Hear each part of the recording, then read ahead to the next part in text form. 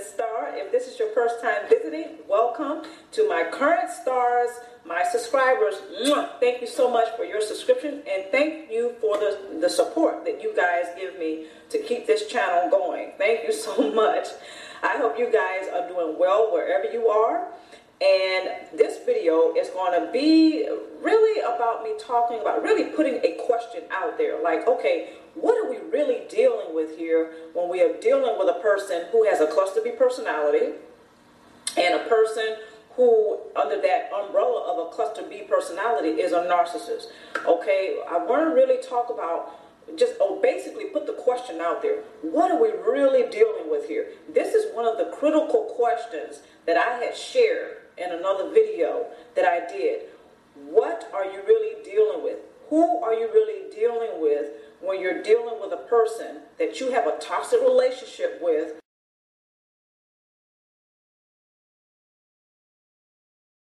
Some people who are truly narcissists, and actually they can easily be diagnosed as being a narcissist, they sometimes get up under the radar in their midst. They're like stealth up under the radar. They're not easily detected. So they tend to kind of slip through, and it's really sad because some people end up suffering. What are we really dealing with? Because some of those individuals are not narcissists.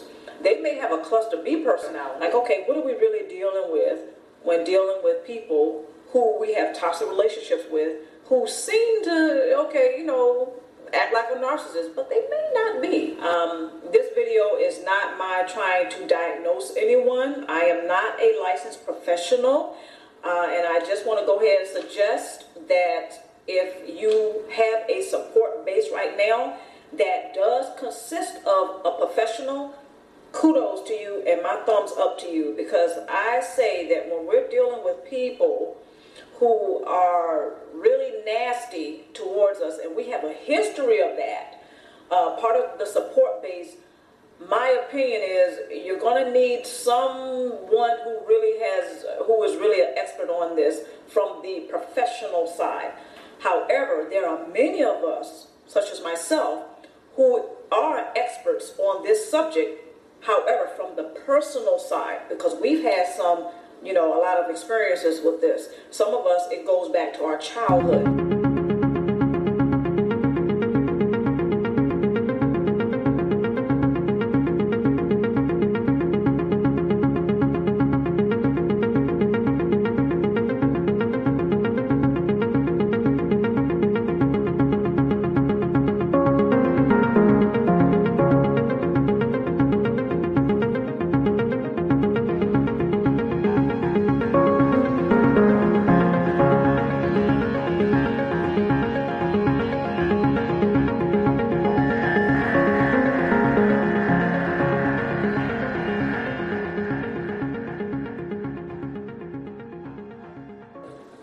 But yeah, I know I can certainly say I have some experiences with this particular topic from a personal side. Now, I do have a strong support base right now, and I'm very proud to say that I am not trying to tackle, this issue alone.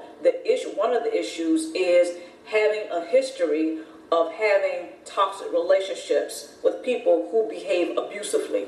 I am not trying to tackle this alone.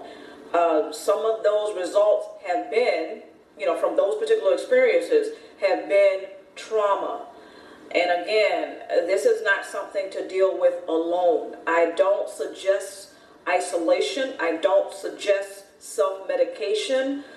I'm against that, actually. And at the same time, I am not judging, because I have gone down some dark roads myself in order to deal with this type of thing.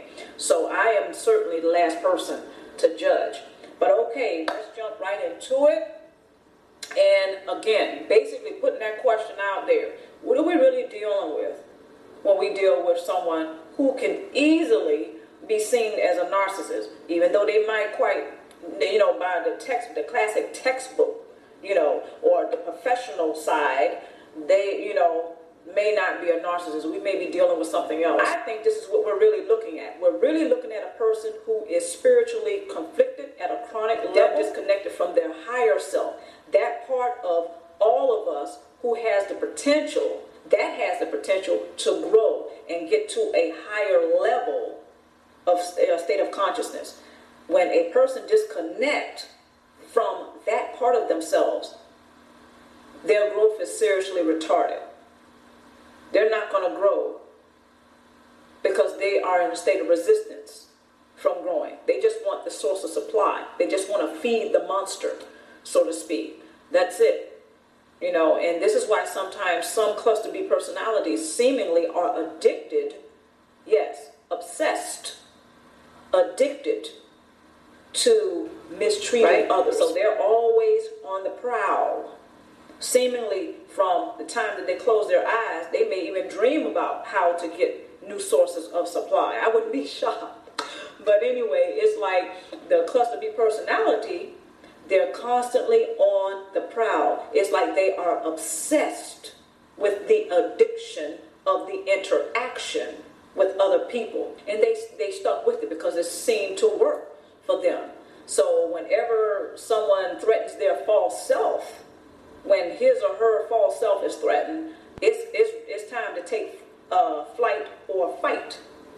Okay? So that survival mechanism tends to go on consistently and constantly. So there you have the obsession, the addiction, the self-destruction. To me, all of these things reflect a person who is chronically spiritually conflicted. It's not just psychological. I think we're going way past that here. It's not just emotional. It's not just mental. I really think that what we're really dealing with is a person who is so chronically spiritually conflicted, they have decided a long time ago they're going to remain in resistance of the fact that they're wounded and how they have been wounded. They don't want to deal with it. Something happened and they don't want to deal. So they continue to project that onto others. This is why most of the time when we're dealing with narcissists or cluster B personality, they like to keep us focused on our past. That is very painful because they soak that energy up.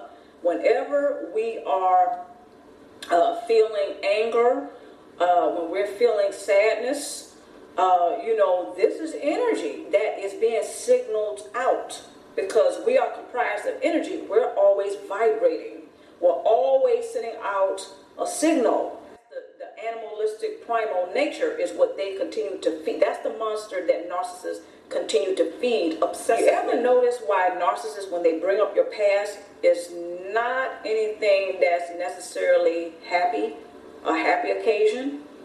There's a reason for that. Because, again, narcissists, they have a lot of pain in their past. In other words, there's whatever that was that had them take flight. Whereas they decided to take, again, they made the choice. They decided to take flight. It worked for them. So that was in their subconscious mind. Oh, this works. So I'm gonna stick with that. So whenever I deal with people, right, I'm just gonna go ahead and take flight. I'm gonna take flight. Or I'm gonna fight dirty. Right? I'm gonna go ahead and continue to feed that monster. The false self. That's the so-called monster. That's the addiction that has to be fed.